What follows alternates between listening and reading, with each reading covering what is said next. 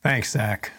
Thanks for leading us through 1 John, beginning our series and ending it in such a great way. Thanks to Kaylee and Gary and OJ, too, for their input. And thanks to all of you for reminding us that the gospel is something that we don't have to earn. Hi, my name is Jim Keller, and I'm privileged to be part of the Teach team here at Summit. And I also have the opportunity, and I'm looking forward to the next 2 weeks as we begin a series called Pain Well Spent. We'll be spending our time in a passage by the Apostle Paul, Philippians chapter 3, verses 7 through 14. We're going to talk about why God allows difficult times, even suffering, to come into our lives.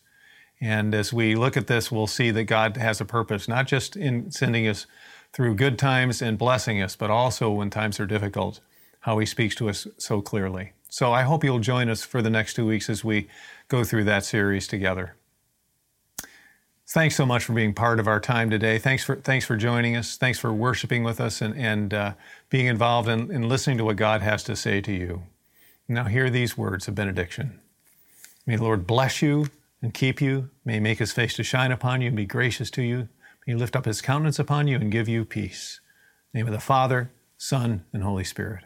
Go in that peace. Service is ended.